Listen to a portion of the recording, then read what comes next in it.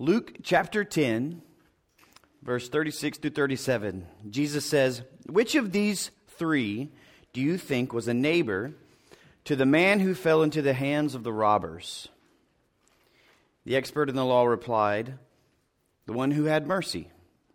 Jesus told him, "Go and do likewise." Which one of these was a neighbor? This was a question that Jesus posed that baffled those who were listening to him at the time. A philosophical and practical examination of one of the most well-known parables that Jesus ever told. The Good Samaritan. You ever heard that phrase before? The Good Samaritan. Well, that's a parable that Jesus told. And the lesson was found in the man who showed mercy. The verses that I read are at the tail end of that scripture that we're going to be using today. So as we continue this week in our series about the way of Jesus, kicking off this year where we are going to read through the New Testament and do our best to understand and live out the New Testament, we are going to have a lesson in the way of mercy. Maybe you've heard of grace before. Grace is a very important word, very similar to mercy. We've heard of amazing grace, and grace is a little bit different. But grace is when you get something that you don't deserve. Grace has often been described as a gift. I don't deserve it, but it's given to me. That's grace, which is awesome. Grace is the mechanism by which we gain our salvation through Jesus Christ. Grace makes that possible. Mercy is similar, but it's a little bit different. Mercy is when you do not get something you do deserve. All right, grace is when you get something you don't deserve, like a gift. Mercy is not getting something you do deserve. Like, I may deserve punishment, but I'm shown mercy. Or forgiveness. Very similar concepts, but they are different. And mercy is something that as we watch Jesus live his life, that's his way. He walked the way of mercy, the way of Jesus. And for us, if we're going to try to be like him, we need to practice that, to show mercy to others. And we've got to wrestle with what that looks like. Mercy is sometimes harder for us than giving grace because we kind of like it when people get what they deserve. We are a culture, most of humanity that loves it when justice is given out, and maybe even revenge at times. Like when we watch movies, we expect, all right, the bad guy is going to get what they deserve. That we love that the house fell on the wicked witch, right? And we love that. We like it when the Death Star explodes and right wins. We watch the movie Rocky, and every time Rocky fights, we want the bad guy to lose. Like, we don't want the evil Drago to win in Rocky IV, right? Like, no way. We would never change the endings to those movies. We don't want to get to the end of The Wizard of Oz and, you know what, let's show the witch some mercy. Right? We don't want to get to the end of Star Wars and be like, you know what, Darth Vader, evil emperor. We're gonna end this movie with forgiveness, and we're all gonna be disappointed with that. Rocky's gonna be like, all right, let's call it a tie. All right, we're just gonna just call it a draw here. No, we don't want. That's not satisfying for us. It just doesn't give us that thrill. It's not what we want. And I wonder if that bleeds into our life when we deal with people. We want justice to be carried out. But mercy is the way of Jesus. There's a balance to this, but just let me build a case for this, because there's things that Jesus said, like in Matthew chapter 5, Jesus is given the Sermon on the Mount. Here's a number of things he said. In verse 38, he said, "You have heard it said, an eye for an eye and a tooth for a tooth."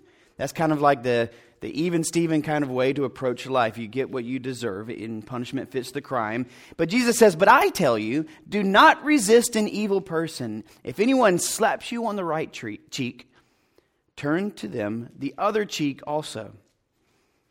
One more verse later, in verse 40, he says, "If anyone wants to sue you and take your shirt, hand over your coat as well." In verse 41, "If anyone forces you to go 1 mile, go with them 2 miles. Verse 44, it says, "But I tell you, love your enemies and pray for those who persecute you." Mercy, it's not always our natural reaction. Especially for our enemies, sure, but we struggle to show mercy to everyone, giving people the benefit of the doubt. I mean, mercy is not just not punishing. Sometimes we need to be merciful, like giving people the benefit of the doubt as we approach them, even people who we're not comfortable with, giving people that, assuming the best. Even with our loved ones who we know the best, we might find it difficult to be merciful. But as Christians, if we are going to engage in the mission of Jesus, and we're going to engage in the mission of the church, if we're going to put our focus where Jesus put his focus, then watch how he lives. We'll see mercy has got to be a trait that we strive for and that we treasure. It is the way of Jesus. So, let's read this parable that Jesus gives and the story that surrounds it and see what Jesus has to show about this way of mercy. Why don't you pray with me? God, we thank you so much for bringing us here this morning. And I pray that you guide me as I talk through this scripture, that you will help us to use your word responsibly, not only in how we understand it, but how we apply it.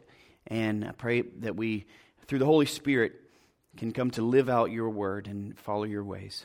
In Jesus' name we pray. Amen. So here's how the story goes. In Luke chapter 10, verse 25, it says, "On one occasion, an expert in the law stood up to test Jesus. 'Teacher,' he asked, 'what must I do to inherit eternal life?' Well, Jesus replied, 'What is written in the law? How do you read it?' And he answered, 'Love the Lord your God with all your heart and with all your soul, with all your strength, with all your mind, and love your neighbor as yourself.' 'You've answered correctly,' Jesus replied. 'Do this and you will live.' But he wanted to justify himself, so he asked Jesus, 'And who is my neighbor?' All right, so that's how this all sets up, and he's going to go into the parable of the Good Samaritan. So this story takes some unexpected turns, and as you study it, you start to see those twists. And so first, it's important to understand a few things. I think it's safe to say, as you see that this expert in the law came to test Jesus, that the person coming to question Jesus, he's not coming with good motives. He's got questionable motives. Like many times this happened, where the experts in the law would ask Jesus questions, and they would be traps that they were trying to set. And they're not there looking genuinely to seek out someone who can teach them something. They're trying to find a way to mess up his rhythm. And so here's the trap that this expert in the law sets for Jesus. He asks them a potentially dangerous question in terms of how his audience will respond to his answer. He says, how do I inherit eternal life? What do I need to do to be saved? Is a way we might ask that question today.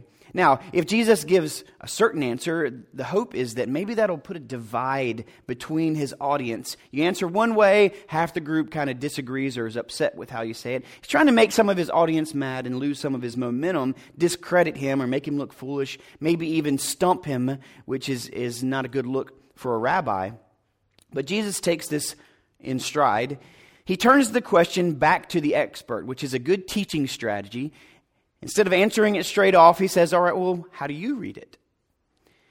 To his credit, the expert in the law, he gives a good answer. Love the Lord your God with all your heart, soul, mind, and strength, and love your neighbor as yourself. Kind of packages that together as a single answer. Love God and love your neighbor. And he's like, you've answered correctly. Now, go and do likewise.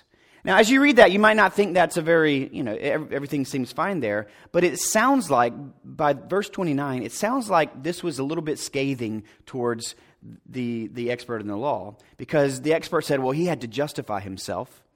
Maybe Jesus was saying, you answered correctly. Now, why don't you go do it? Go and do likewise. In other words, you're not doing what you know the answer, but you're not doing it. So in verse 29, it says, to justify himself, in order to save face, the expert, he tries to loophole this answer. And well, Jesus, really? I mean, who is my neighbor?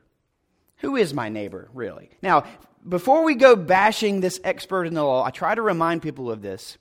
When we read how Jesus talks to the Pharisees or the experts in the law or some of those people, like I think we're supposed to realize that we need to listen because we can be compared to those people who are getting it wrong. So before we bash too much, realize that this might be us, this expert in the law. And so let's do a little bit of self-examination while we see how this plays out. Isn't this our method sometimes when we read Scripture and understand Jesus, to try to loophole what He's told us? Where we hear what Jesus says and we're like, well, technically I'm kind of doing this, like love your neighbor. Well, technically I love my neighbor, even though I live next to my parents, right? You know, like I love my neighbor, and or it's like, well, I love some of my neighbors. So technically, you know, I'm doing what Jesus says, I'm good to go. And we try to loophole the thing instead of trying to listen to what it is I need to be examining in myself. When we come to follow Jesus, we want to walk the way of Jesus. We don't follow Jesus and then start looking for technicalities to see how we pass the test, right? If we want to follow the way of Jesus, it's not a game of loopholes. A disciple wants to be like Jesus. And so we look to not just get by, but to obey, to follow, to listen. So what is Jesus trying to teach me? If I'm this expert in the law, what is He trying to teach me? Now He goes to the parable. So remember the question is like, well, who is my neighbor? That's the question. In reply, Jesus said, well, I'll stop right there. That little phrase right there, I was doing some reading, and that phrase, in reply, Jesus said, the commentary basically says that that's not even really a good English translation. The idea is that He's accepting this challenge. The man makes a challenge to Him. It's like in a debate.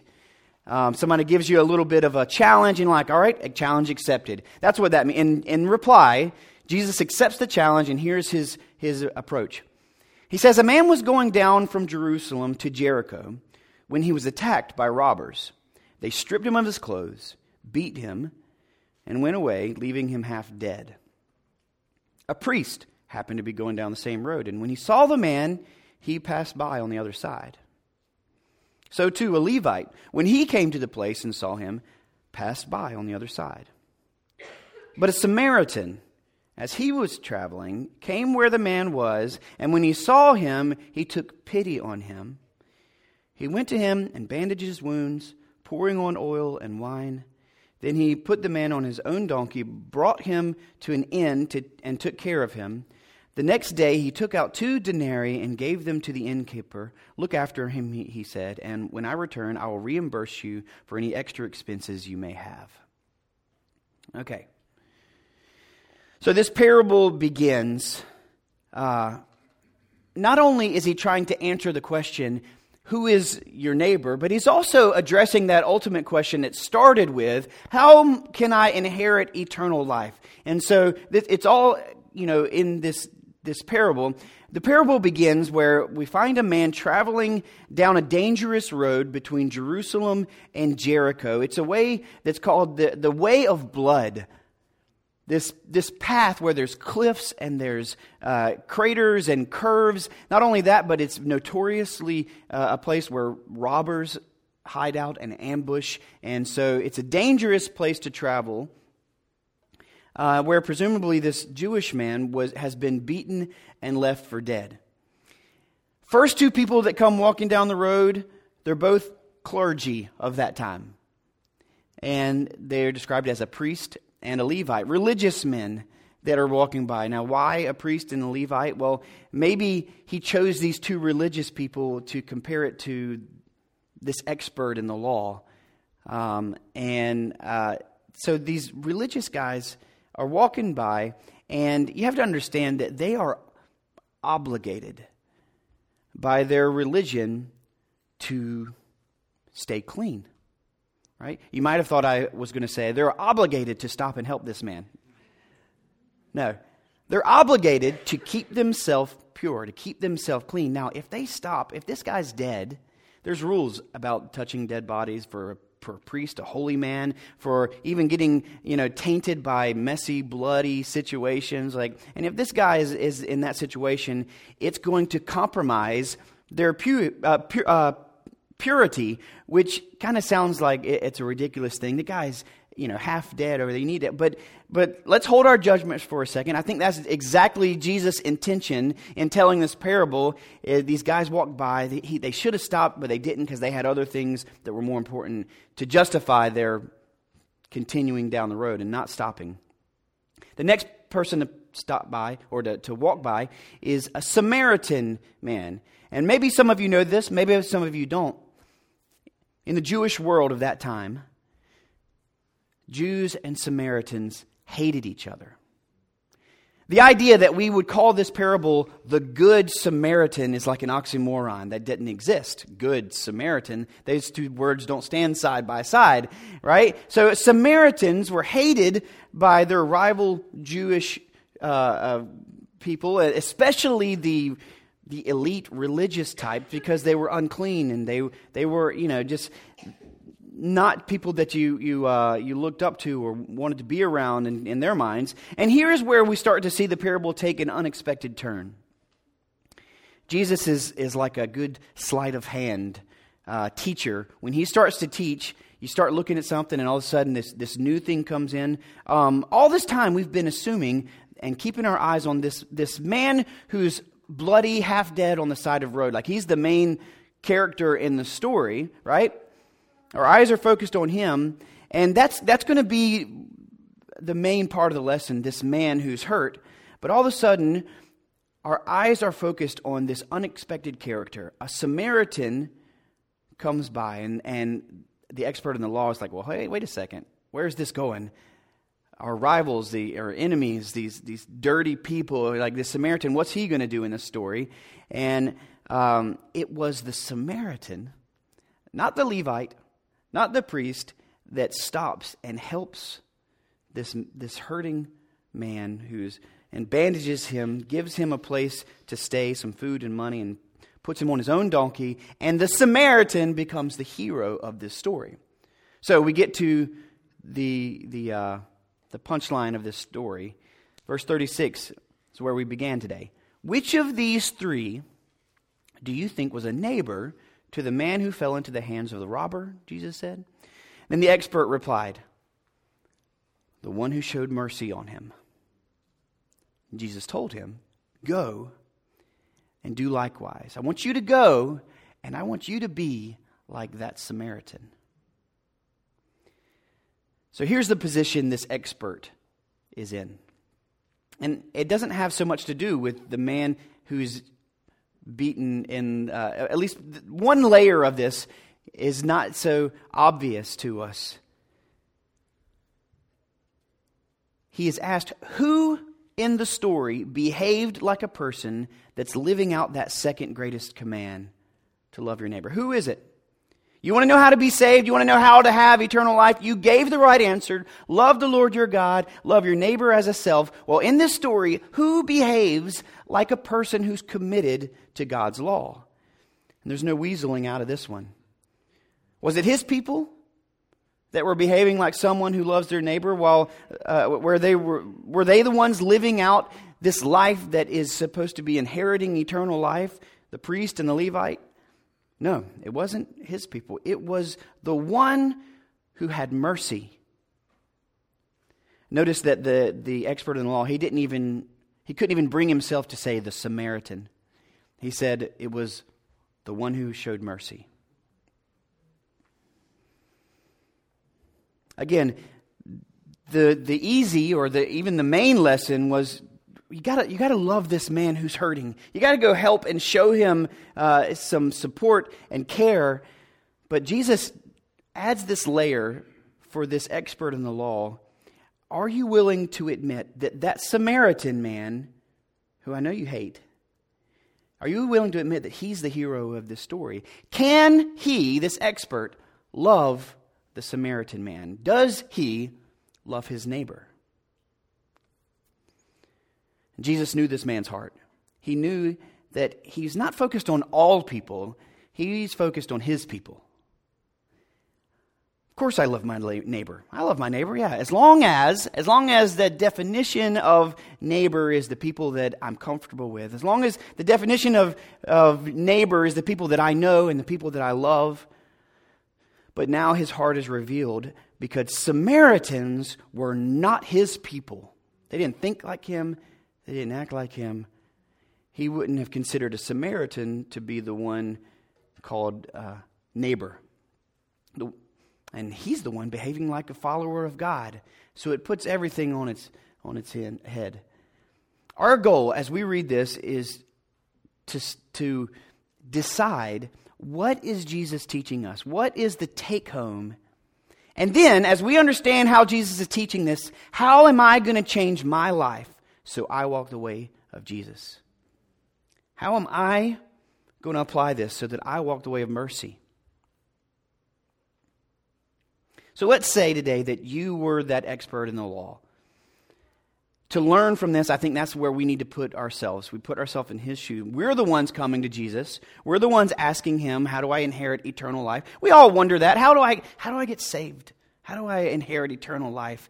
And let's just say we copy off this paper and Jesus turns the question on us. Well, you tell me, how do you read it? And we give a great answer. We say, love the Lord your God with all your heart, soul, mind, and strength, and love your neighbor as ourselves, right? And so now we're this guy, and we want to know, all right, well, who is my neighbor? We're trying to loophole this thing. We're trying to figure this thing out.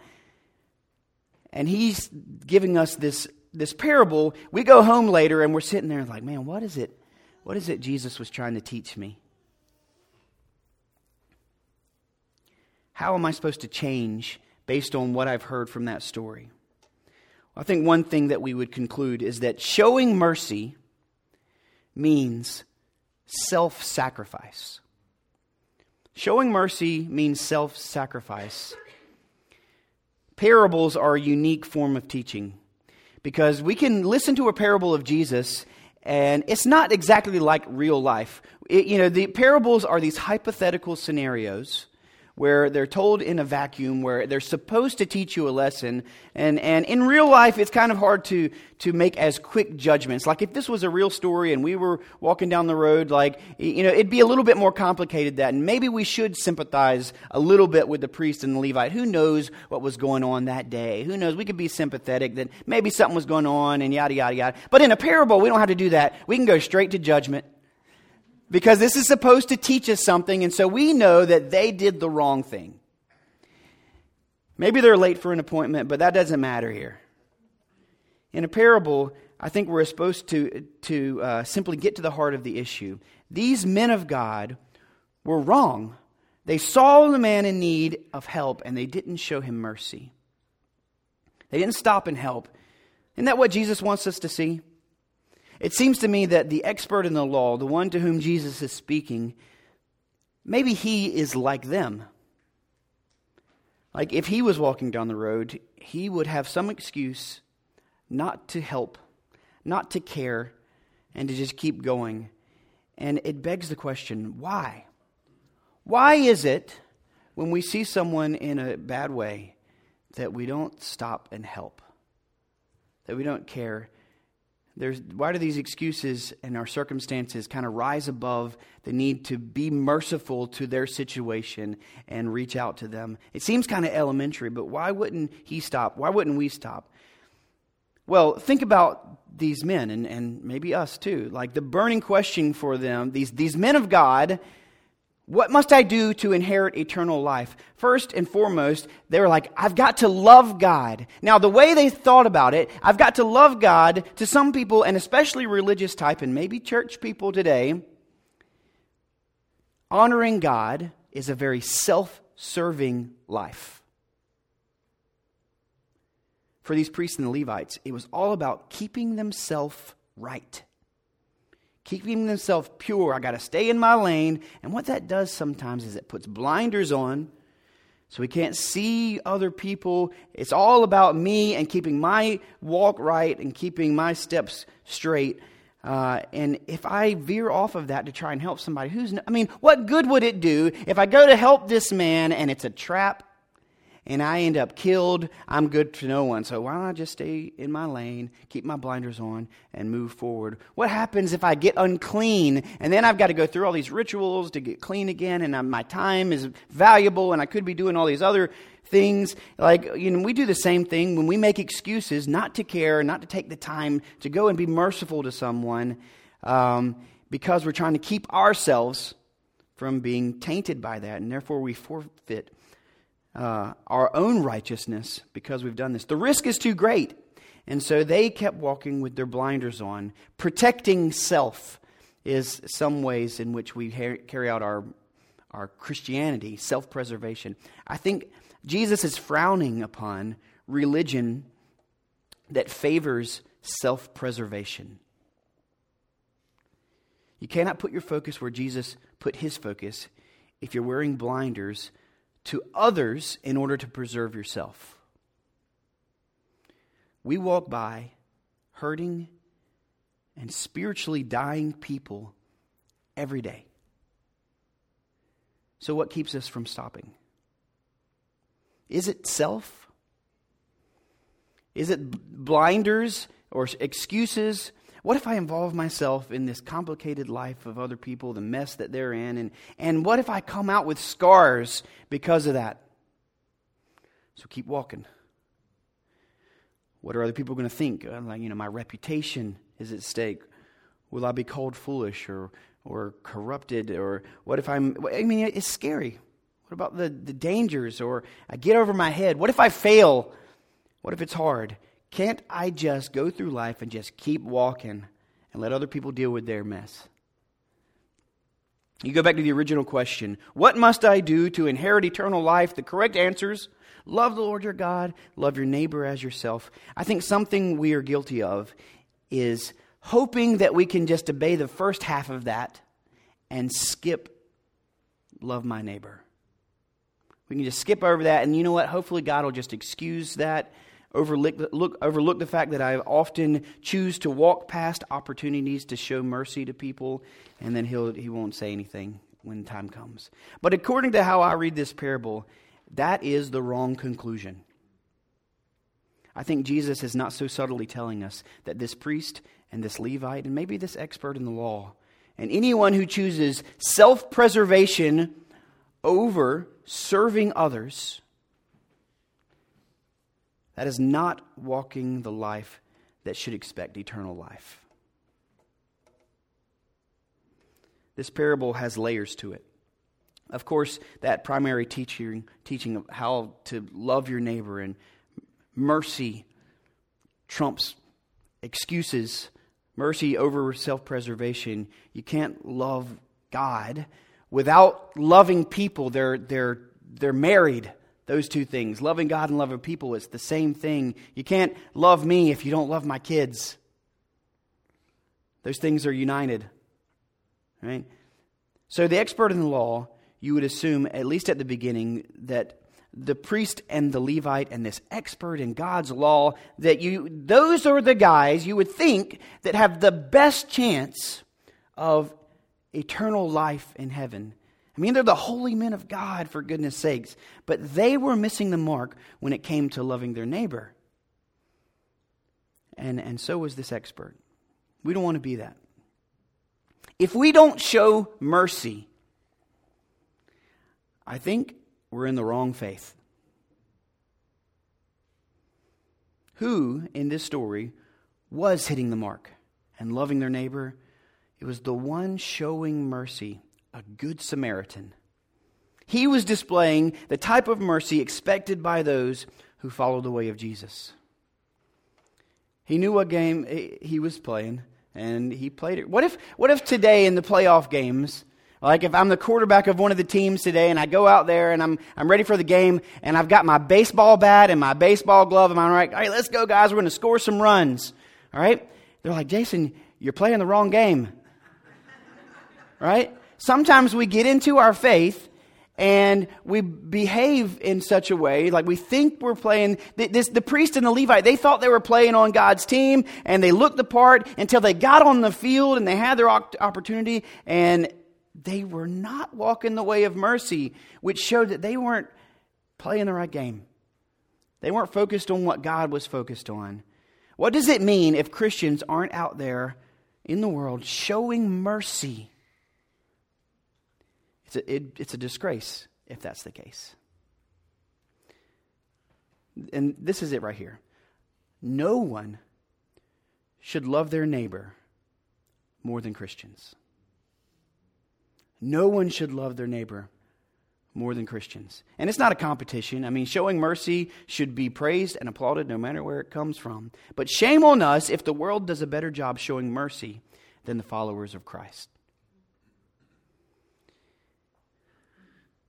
And if we continue to walk past people and excuse our absence from their life and leave them for the next man walking by, Christians will be as self-serving and hypocritical as the men in this parable. If mercy is not on display in our life on a regular basis, we're in the wrong faith. And that's not the example Jesus gave us to follow. I study these verses of the Good Samaritan, and I see Jesus teaching this expert in the Jewish law. And I look at us we're all trying to do something similar. We're all trying to figure this out and be in heaven with God forever. And a phrase crosses my mind. What I think maybe Jesus wants him to hear, maybe he wants us to hear this. And when it comes to our walk with God, we got to get over yourself and help somebody. Be merciful. Isn't that the story of Jesus to us? Mercy is not getting something we deserve. His relationship to us is just that. Grace is given we're given the grace, to have forgiveness, but it's also mercy. We're not punished because Jesus forgives. And that's exactly the way we need to treat people, with forgiveness, assuming the best, starting with mercy. As you go on, you got to implement wisdom into your life and things like that, but start with mercy. That's how Jesus starts with us. Because the way of Jesus is the way of mercy. Let's pray.